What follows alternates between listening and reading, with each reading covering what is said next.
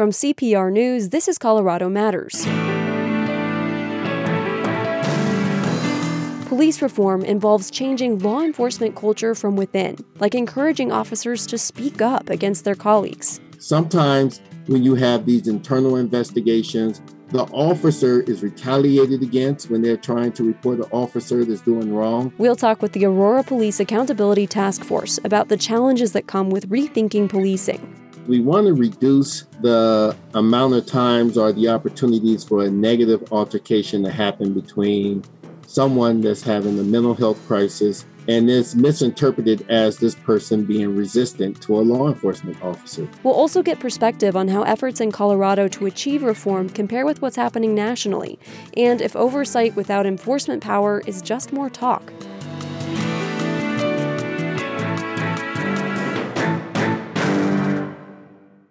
While journalism is retreating in many places across the country, CPR is putting more resources to work for you.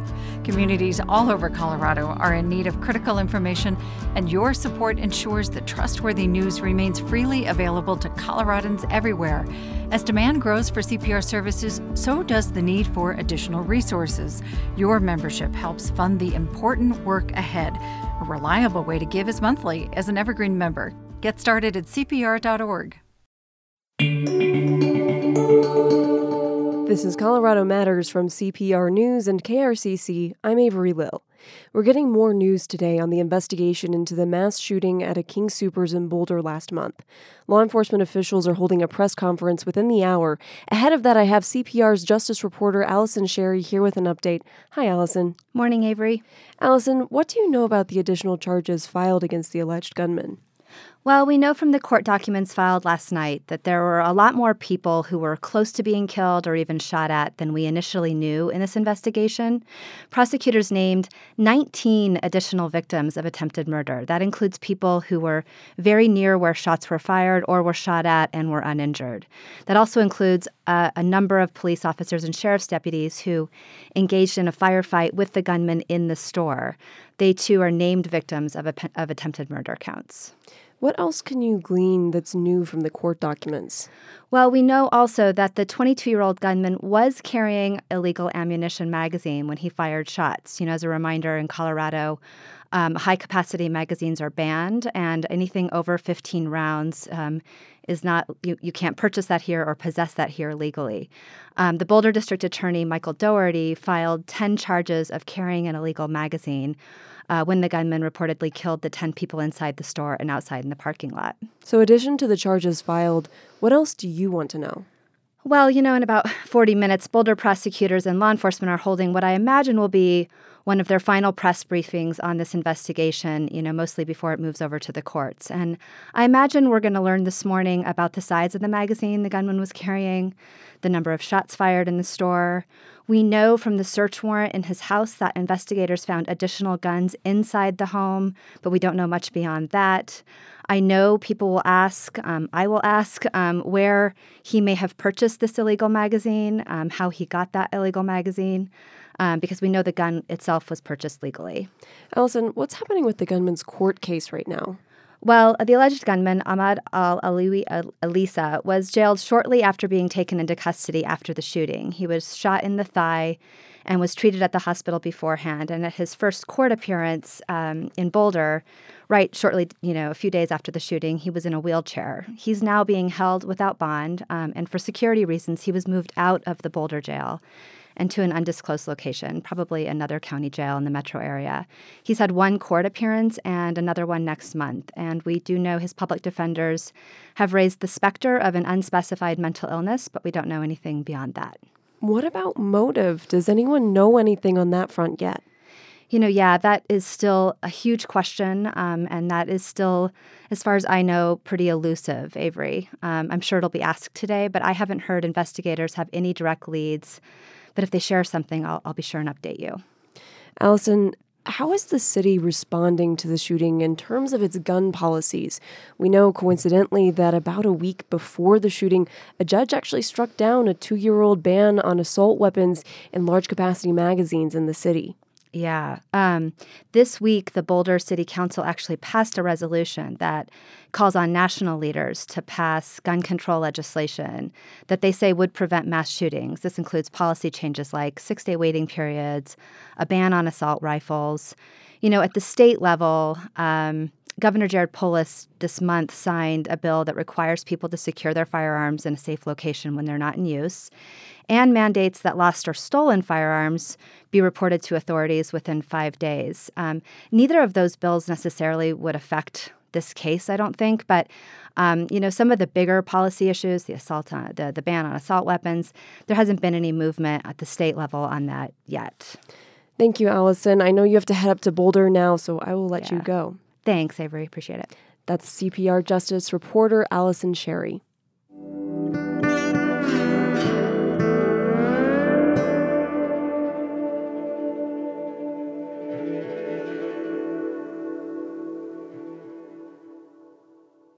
How does a community heal its relationship with the police? Following the death of Elijah McClain, the city of Aurora formed a police accountability task force in February 2020. The task force came back this month with its recommendations, which include forming an independent citizens oversight office. Ryan Ross is the facilitator of the community task force. Omar Montgomery is a member of the task force, and Nicole Johnston is an Aurora City Council member. My first question for the group: how will the guilty verdict in the murder of George Floyd inform their efforts? This is Omar Montgomery, president of the Aurora branch of the NAACP. And I would say that it will reinforce the reason why this task force was developed in the first place. Before George Floyd, we had Elijah McClain, and we still have remnants of the Elijah McClain case that's still out there. A bunch of investigations, still recommendations are coming towards Aurora Police Department. So this task force just reinforced the need of independent oversight entities to help address police violence, training, as well as improve public safety. This is Ryan Ross. What I would add is it just, hopefully it gives folks in authorizing positions the courage to move forward in the appropriate way. I think sometimes there's a spirit of cover or some anxiety or fear in doing the right thing. And so hopefully the verdict will remind everybody of their moral responsibility to do what's right and to, take the appropriate actions and, accept recommendations, implement recommendations, but continue to push forward in the right way as it relates to any of these kinds of concerns or issues. I'll just add that Dr. Ross and Omar Montgomery and I started this process in November of 2019, before George Floyd. And with the verdict, I was thinking of his daughter, Gianna Floyd, who last Father's Day had said, "My daddy changed the world." And I just think that the verdict, while we were working on this before there was such a spotlight on the issue, as the others have said, it really, really shows the magnitude of us doing this, not just nationally or statewide or locally. So we need to really keep that momentum. And let's talk specifically about the work your task force has done. One of the biggest recommendations the task force made is for an oversight organization called the Office of Police Accountability, Transparency, and Transformation. Ryan, can you explain a little bit what that would do? Sure. I think from the perspective of the task force members, what this oversight entity would do would be an individual or a separate operating entity working in collaboration with the police chief, civil service, and really having the ability to investigate, provide additional recommendations, but also have the authority to look at things, potentially overturn things if there are questions or concerns from the community. And then also, I think probably most importantly is really hear the community and be the voice to facilitate justice for the community. And I know that community piece has been vital to your work. How did the task force seek input from the community and outside organizations? Well, to Nicole's point, start going back to November, the whole work was founded on community meetings in partnership with NAACP, other organizations. It was a tremendous opportunity and experience for me to be able to facilitate those. But multiple meetings where community came in and shared and was heard and asked questions. And then once the task force was formed, follow-up community forums, education from within APD and folks from the community. So just a lot of conversation and engagement with community. Even at one point, we even did some kind of flyer campaigns and inviting people to the task force meetings, which were public twice a month over the last year or so. So just creating touch points for community to tap in. There's an email address, a website. So just lots of ways for community to just provide information. Omar, Ryan mentioned the Aurora Police Department. Would you expound a little bit more on how they were involved in this process? Obviously, this office would have a direct impact on them. Well, on the committee, on the task force, there were 13 members plus one law enforcement officer that wasn't a voting member on the task force, but was a liaison to help address questions or protocols that we would need as we began to lay out these recommendations. With that stated, Chief Wilson was invited to, as one of the individuals or one of the workshops that we had, to learn more about police protocols. What exactly are they doing now? What changes are being implemented now? So that we can know when we lay out our recommendations that we're not duplicating things or putting things that's already in place. With that stated, we have to understand that the reason why this task force was put together was to have that independent oversight. Yes, we want law enforcement involved. Yes, we want to see a change in policing, moving towards public safety and getting away from policing. And the only way to do that is for this entity to be as independent as possible, but yet working in partnership with Aurora PD.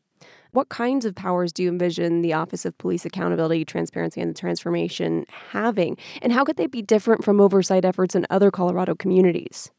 Well, I can't speak for other communities. We know that Denver has an independent monitor, and that independent monitor is able to make recommendations. I think with this one, we're saying that if possible, it may be some chartered things that have to be done or something that has to be brought to vote. But the committee is asking for subpoena power, being able to, if they feel like the Civil Service Commission got it wrong, and the community says, hey, we want a third eye to look at this, then this entity, OPAC, should be that third eye to be able to look at excessive force cases and be able to make a recommendation or be able to say that an officer should be terminated or should be held accountable. This also goes for training, and this also goes for recruiting officers. And there are some concerns with similar oversight committees that they're seen as toothless. Ryan, can you help us understand how it is that OPAC would have some of these powers that would ensure that this is not the case?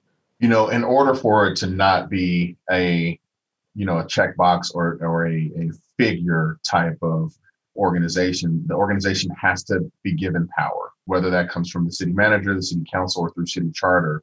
The only way that this happens is this office and those who are working in it have actual authority that is equal to that of, the Civil Service Commission, that has a direct line of collaboration and partnership to the chief, and is active and engaging in all aspects of anything that affects citizens of Aurora from the police department.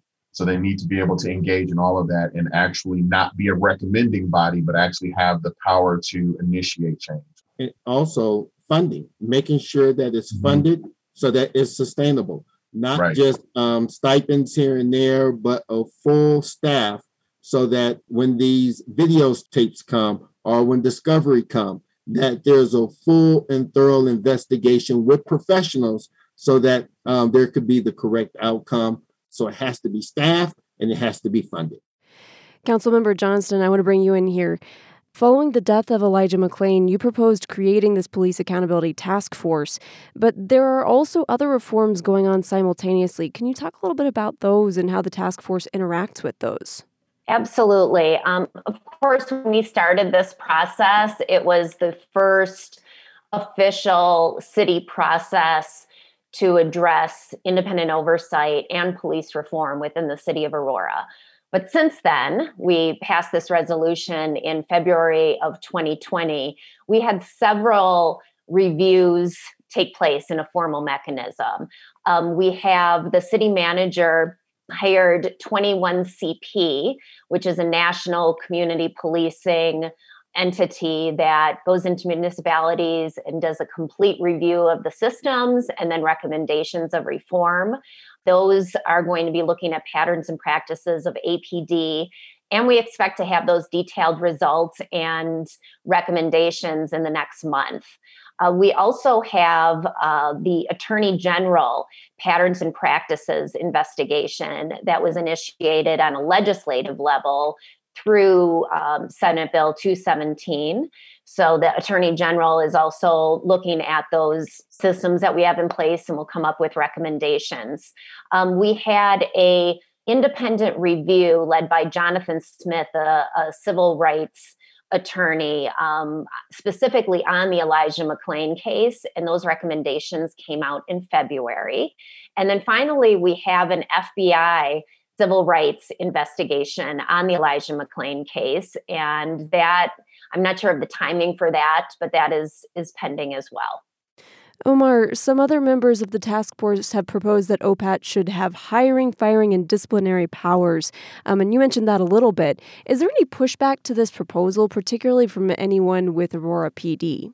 I haven't talked to anyone from Aurora PD regarding those particular recommendations, but talking with some people who I know that are in law enforcement, some feel that that type of oversight is needed because it gives them the freedom to be able to report and do their job when they see an officer using excessive force. Sometimes when you have these internal investigations or you don't have a thorough investigation, the officer is retaliated against when they're trying to report an officer that's doing wrong. And with an entity like this, a safe to tell system that we're talking about as part of the recommendations, the officers can report another officer who is doing wrong and feel safe and know that it's going to be thoroughly investigated. So on one end, you may have some officers that push back, but at the same time, you have some officers that welcome this type of oversight so that they can do their job and feel safe on the streets as well. So it's another mechanism of accountability even within the police department. Yes. Giving OPAT disciplinary authority would require a change in the city charter. Councilmember Johnston, what would that mean? Sure. We have our city charter, which is our constitution for our local municipality. And if we ever make a change for the city charter, that has to go through a ballot measure. It has to go on an actual ballot for voters to vote in the city of Aurora on the outcome of that ballot. So anything that requires a charter change is going to have to go to the vote of the people. Ryan, do you get the sense that there is widespread community support for an office like the Office of the Police Accountability, Transparency, and Transformation, and for that kind of a change in the city charter? You know, I do. I think that there are citizens of Aurora who have unfortunately been involved in or have witnessed directly or indirectly challenges with law enforcement. And there are others who haven't, but recognize that there's no real accountability measures. And so people want real accountability. When we think about even the George Floyd verdict, which, you know, should have happened, absolutely guilty on all three charges. The evidence was very clear. But without that video, would we have gotten to real justice? Right. And so that's why it's important to have real accountability measures so people can actually feel like there's a pathway to justice. And I think that's what people want at this point. They just want justice and accountability. I don't think the ask is anything outrageous. I mean, if this was Maslow's hierarchy, this would be survival, right? This is the basic request to be able to hold accountable those who we put in a trusted position in our community. And we need to be able to feel like those folks are here to protect us. And if not, that there's a way to ensure that they're not in the situation to cause harm or abuse the rights and privileges that they have as peace officers in the community. And Omar, I want to ask about another recommendation the task force has made, pairing APD officers with mental health workers as crisis response teams. Why is this important? It's important because we want to reduce the amount of times or the opportunities for a negative altercation to happen between someone that's having a mental health crisis, someone that's experiencing trauma, and it's misinterpreted as this person being resistant to a law enforcement officer. If you have that mental health professional there, if you have that gap between the law enforcement officer and this person that's going through whatever they're going through, then you reduce these negative interactions where violence has to be used. So it's important that you have that. I even argue not just mental health. We also need to have someone there that's like a nurse practitioner so that we can have a one-stop shop to make sure this person, it's more of a public safety model than it is a policing model. We're looking at the whole human being before we have to resort to violence. We're making sure that this person is being protected, that this person is healthy, that this person has all the resources they need as a whole human being before we look at it as a law enforcement issue. In every single case, unless there's imminent danger, need to be responded to in that way. So we are happy that the city of Aurora started a pilot program doing this about a year or two ago. But more importantly, it needs to be sustainable moving forward. Part of sustainability is funding. I know that many police reform activists have advocated for reducing police department budgets and allocating that money elsewhere, like for social workers and mental health work. Ryan, is that part of the recommendation? No, the recommendations don't specifically talk about defunding or where the resources come from. It just says that the resources need to be provided. And I think that that's up for the city to figure out. And I think it'll be a statement of support to see where the city pulls resources from to support these efforts. And so, all in business, you say, you can tell the priorities by the resources given. And so I think it's a great opportunity for the city to look at these recommendations and put their full support behind it by not only implementing, but providing the necessary resources and making the decisions. Councilmember Johnston, in your conversations with fellow council members, what's your impression of the receptiveness to these reforms? I think across the board, the council wants, at the end of the day, transparency and accountability. Some of the recommendations that the task force made are more short-term and things that we can do, and probably some more support because we can do it more immediate. The challenge may be some of the charter changes. I think as policymakers, we like to have a holistic approach. So not just use one set of recommendations when making a really extensive policy change, such as OPAT. So looking at the 21CP report, the Jonathan Smith investigation, the AG's report, eventually the civil rights report on FBI. But at the forefront, this is community driven. And remember that's a priority. So I would say that there has been a lot of support to have an independent entity. How we get there, what pieces we use, we still have to dive in, which we'll probably be doing in the next month as a council to come up with those specifics.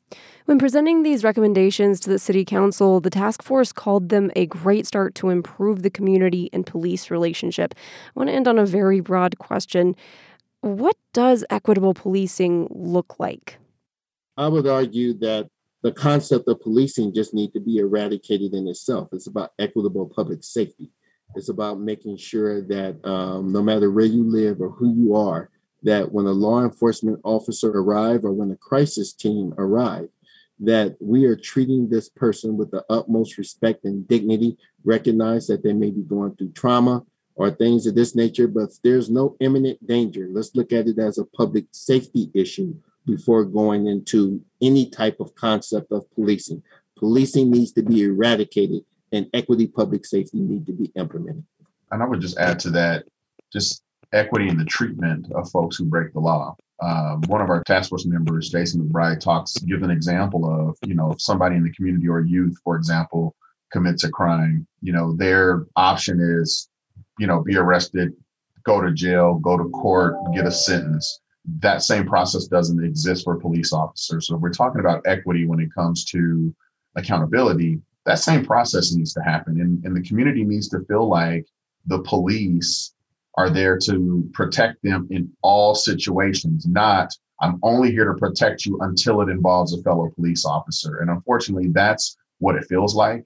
As we got the George Floyd verdict, there was a shooting in another state, right? So this isn't specific to Aurora. This is a systematic issue across the country. And that's where a larger conversation where our elected officials really need to come together and work across counties, state lines, and even at the federal level to do exactly what Omar just mentioned, which was eradicate policing and create a system where it's about public safety and being peace officers. At the end of the day, it's not about law enforcement. It should really be about how do we keep things peaceful? How do we problem solve? Where's the restoration in issues versus the hard hand of law enforcement and militarized practices?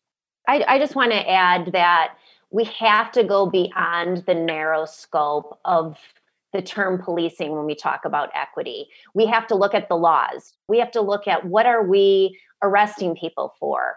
Who are on our police? One of the recommendations of the task force was having the police look at our community. So really having that commitment to diversifying our police.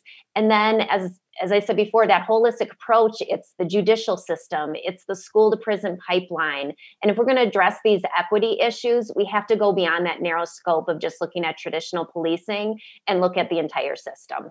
Nicole, Ryan, and Omar, thank you all so much for your time, and thank you for sharing. Thank you for having us. Thank you. Yeah, thank you. Nicole Johnston is an Aurora City Council member. Ryan Ross and Omar Montgomery are on Aurora's Community Police Task Force. Cities across the country have undertaken similar efforts as Aurora to reform public safety. How do they stack up, and how do the task force recommendations go far enough to enact change? Rachel Pickens is the executive director of the National Police Accountability Project. Thank you for joining us. Thank you for having me, Avery. What struck you most after hearing that conversation with the Aurora Police Accountability Task Force? What struck me most was how encouraging the recommendations are and how serious they have taken their positions on this task force and recognizing that the core of any true reform is truly accountability and transparency. I was very encouraged after hearing their conversation. The top-line recommendation was to create the Office of Police Accountability, Transparency, and Transformation. But other cities have created their own oversight committees that police reform advocates say have been ineffective. Why do they say that? I think they said it because they're right. What I heard from the current task force is the recognition that most oversight committees or offices, they just don't have any funding. They don't have true commitment from the government in which it was enacted. So having, funding, staff, and just true power that can change policy internally in policing, that is what I think is missing in current oversight committees. And the fact that this committee has recognized that too, I think is a signal that there is more recognition that these things need, more power. And are there other differences in Aurora that you see in this OPAT office than other things that other cities have proposed? I do. So the subpoena power they mentioned, having the opportunity to overturn investigations, those are huge. I don't think I've ever seen something like that before. And I hope that MPAP, we have received a lot of interest about oversight committees. And I hope that the Aurora, Colorado one will be a model for future ones. And of course, these are proposals, and it would take a lot of work to get them put into policy. When cities first try to undertake police reform like this, what are the biggest hurdles that they have to overcome? There's several. I think the first is just the impression that any reform would be a negative effect to policing. I think that's not true, as we have seen. Body cameras and others have been enacted, and policing, I think any reform will be good for policing. The second thing, pushback, is probably just from the police officers and the unions themselves. It's new. Having, independent monitors review police officers and law enforcement, that is uncomfortable and new. And, until these are enacted, there will continue to be pushback because people are afraid of the unknown. But they shouldn't be. Like the task force said, this is also a collaborative office. It's not just working in isolation. There is feedback with the community, with the police officers in the construction of this office, and that will continue when it's enacted. How do other recommendations made by the task force compare to the reforms the National Police Accountability Project advocates for? They're in line. I mean, here's the thing about reform is that one and done reform is just not enough. All reform should be based on evidence and the fact that it works, and that any reform has to be attached to some semblance of accountability and transparency. Body cameras and diversity training and more police training are excellent, and they should always be enacted. But, if law enforcement officers feel like there are no consequences to their actions, then it's really hard to enforce other reforms as well. Another reform your organization supports is the Colorado DA Accountability Bill. It would track discovery violations, create a system of enforcement, and remove prosecutorial immunity. Why are these reforms important? Well, policing doesn't act in isolation. When it comes to reform, you have to look at the entire system. And prosecutors are a big part of that system. They have a very close relationship with police officers for a good reason. They have to work with them when it comes to, solving crimes and making sure those receive, just punishment. But, also let's recognize that there could be conflict of interest. And if there is a police misconduct incident, prosecutors may be hesitant to push those charges because they work so closely with officers, and that may affect the relationship in the future. So making sure that not just policing, but other elements of the system are also reviewed and other actors are held accountable for their actions is an integral part in any future transformative police reform. The justice system, it is an entire body. It is not just policing. It is not just DAs. There's so much in that system. This bill was introduced in the Colorado General Assembly this year, but it didn't have enough support to move forward. How do you think advocates can work to get more support next year? I think we got to start today and making sure that those doubts that individuals have about accountability are addressed and they are swayed. Like I said before, there's a lot of change happening, and change can scare some people, but it shouldn't. Another thing, too, is making sure that everyone has inputs and that there is some sense of ownership in future forward reforms. I do think that we need to always have the community front and center when it comes to making sure we have support for these efforts, but making sure that the actors who will be affected, too, that they also have some voice, but it doesn't it doesn't overpower what the reforms are actually for. So yeah, I think that we need to start today. We need more input, but we also need to make sure that we have to emphasize how important these are for just general public safety. And as you're making the case to someone who maybe is unfamiliar with these issues or not convinced, what is your strongest argument for making that kind of change? We're all affected by the current system of public safety. And if I'm not safe, then you're not safe. And trust is an important integral part in having a very strong public safety system. So we need to hold actors who abuse the system to account so that everyone feels safe, they feel trusting of the public safety system, and that we can move forward and try to make things better for everyone. It's integral for just a just society. And we heard from the Aurora Community Police Task Force about how important it is for them to involve the community, whether that's opening up meetings or seeking input. Do you see the same kind of community involvement on the front in DA accountability? Good question. I think it's getting there. I think prosecutorial accountability is not as well known as just police accountability, but it's getting there too. And do you see growing support for prosecutor reform nationwide? Another good question. Slowly. I think once more people understand how prosecutors play a role in this, then there will be. Earlier this week, Derek Chauvin was found guilty of the murder of George Floyd. Does the verdict help bolster police reform efforts? I think many people have said this week, is that it's a first step to accountability, which is a first step to justice. The verdict, Derek Chauvin, he was the exception because of the verdict of the trial, not because of his actions. And I'm hopeful that when there are other cases like this that we will see more instances of guilty verdicts. But we have to see, as we all know, that there have been other shootings and police killings this week, and it seems that it's taking too long for these reforms to happen. And I hope that when people see that there are consequences to the actions of officers who act in bad faith, that they'll recognize that we need more of that. Rachel, thank you so much for your time. Thank you for having me. Rachel Pickens is the executive director of the National Police Accountability Project. This is Colorado Matters from CPR News. Something has shifted in the way we're all talking about cannabis legalization. This is about repairing harm that's been done to communities for the last 40 years as a part of the failed war on drugs. I'm Anne-Marie Awad, and I host On Something, a podcast all about life after marijuana legalization. And in this upcoming season, we're focusing entirely on the pitfalls along the path to social equity. The new season of On Something starts May 11th. Find it on Apple Podcasts or wherever you listen. What happens when victims of crime fall through the cracks on American Indian reservations? And what recourse do people have outside of the courts? David Heska Wambly-Wyden of Denver delves into the barriers to justice for Native Americans on reservations in his novel Winter Counts. It's a finalist for the Colorado Book Award in the thriller category. I first spoke with David in 2019. He's a member of the Siksongo Lakota Nation. Winter Counts explores the complex interplay between tribal, state, and federal justice systems, and what falls through the cracks. What led you to make that central to your novel? Well, I've been concerned with the problem of criminal justice on Native reservations for some time.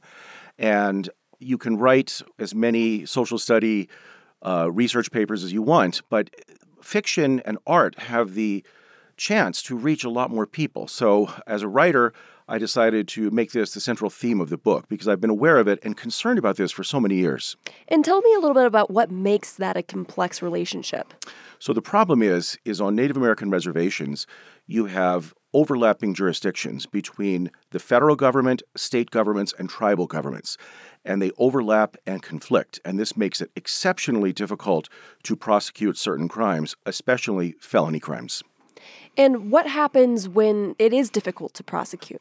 What makes it difficult to prosecute is a number of factors, but mostly what is known as the Major Crimes Act, a law that was passed in 1885 by the United States Congress.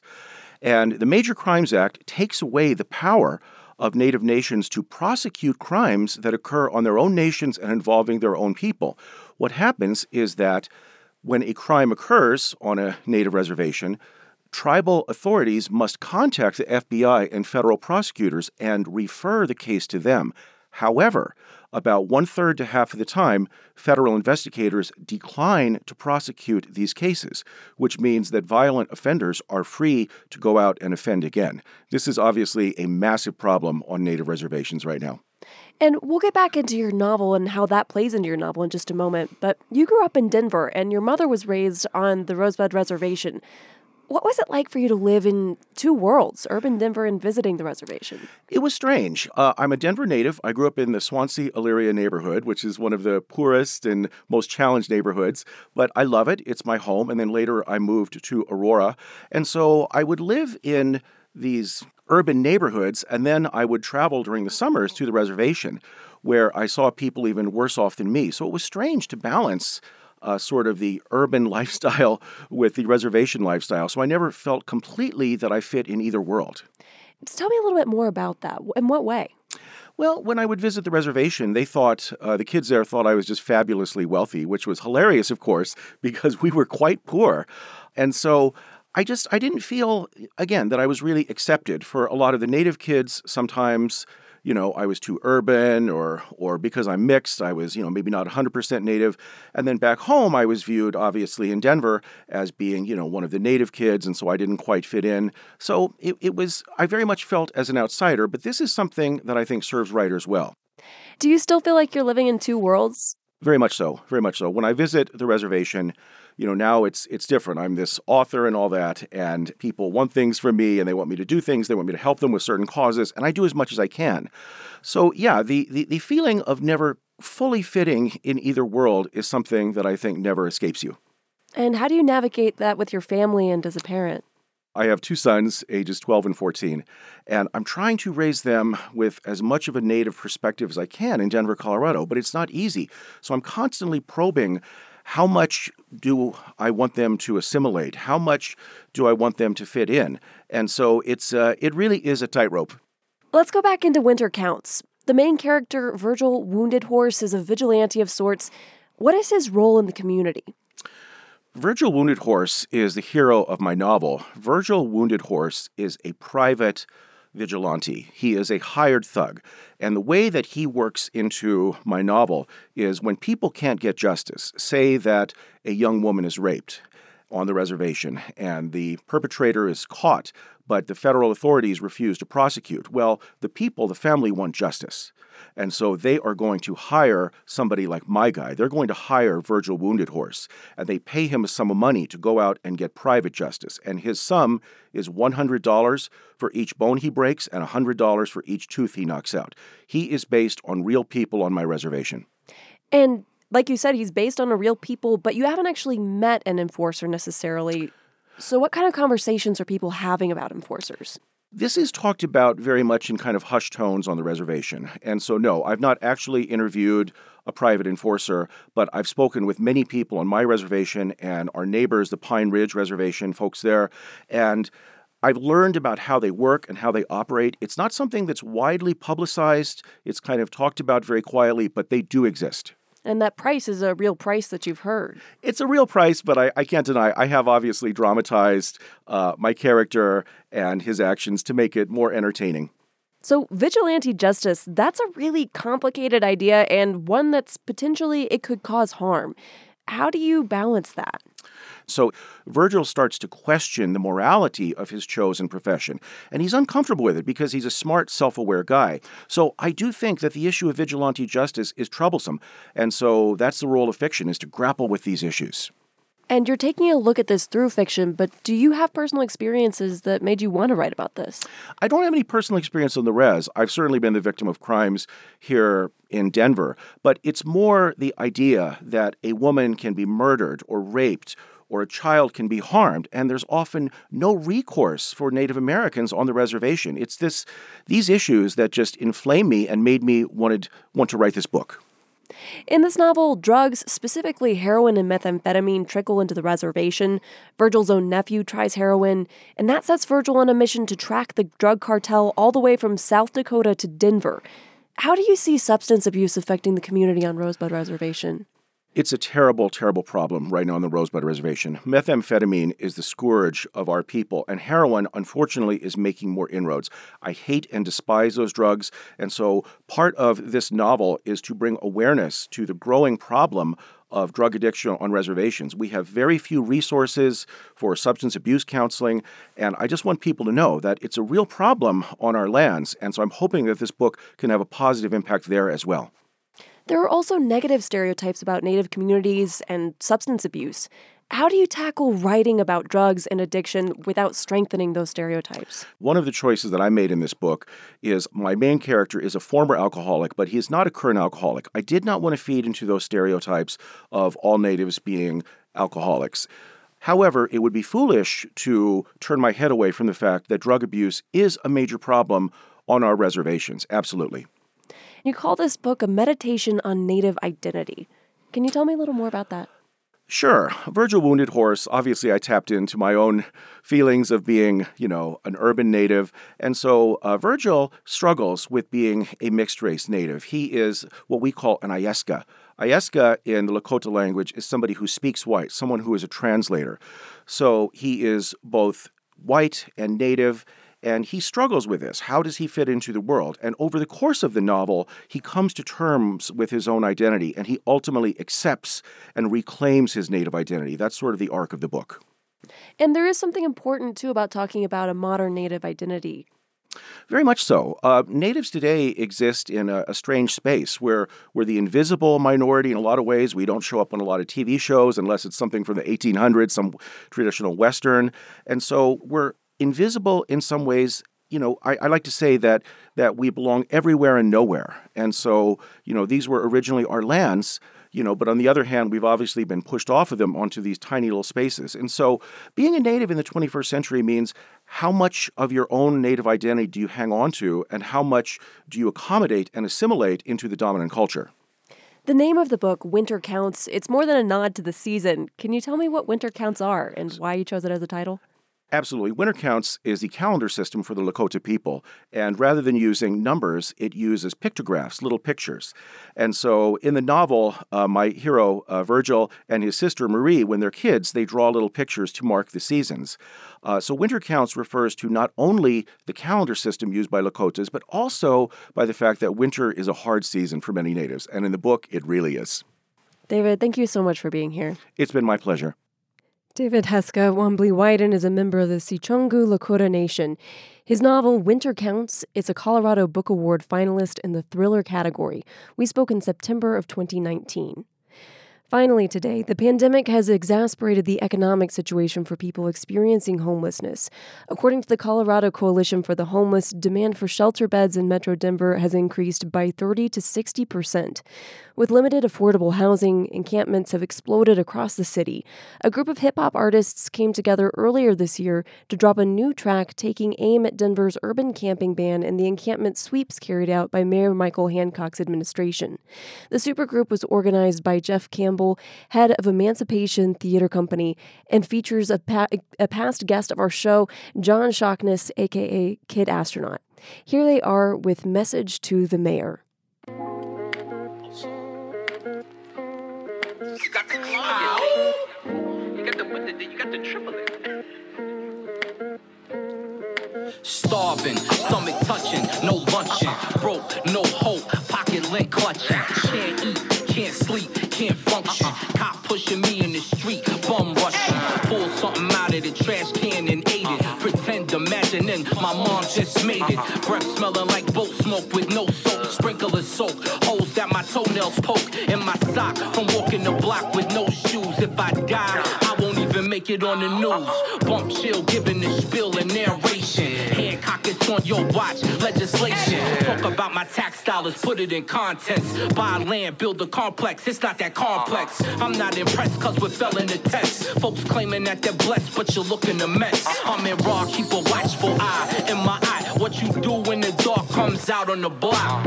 Kids with no place to go, they just roaming. Pushed out from gentrification and zoning. Honing on the issues, get it fixed. So we can praise you on the next one, remix. If Colorado's the best place to live, change it. Homeless can't even get warm meals or blankets. Hancock, the streets need you. You promised to do something, but we don't believe you.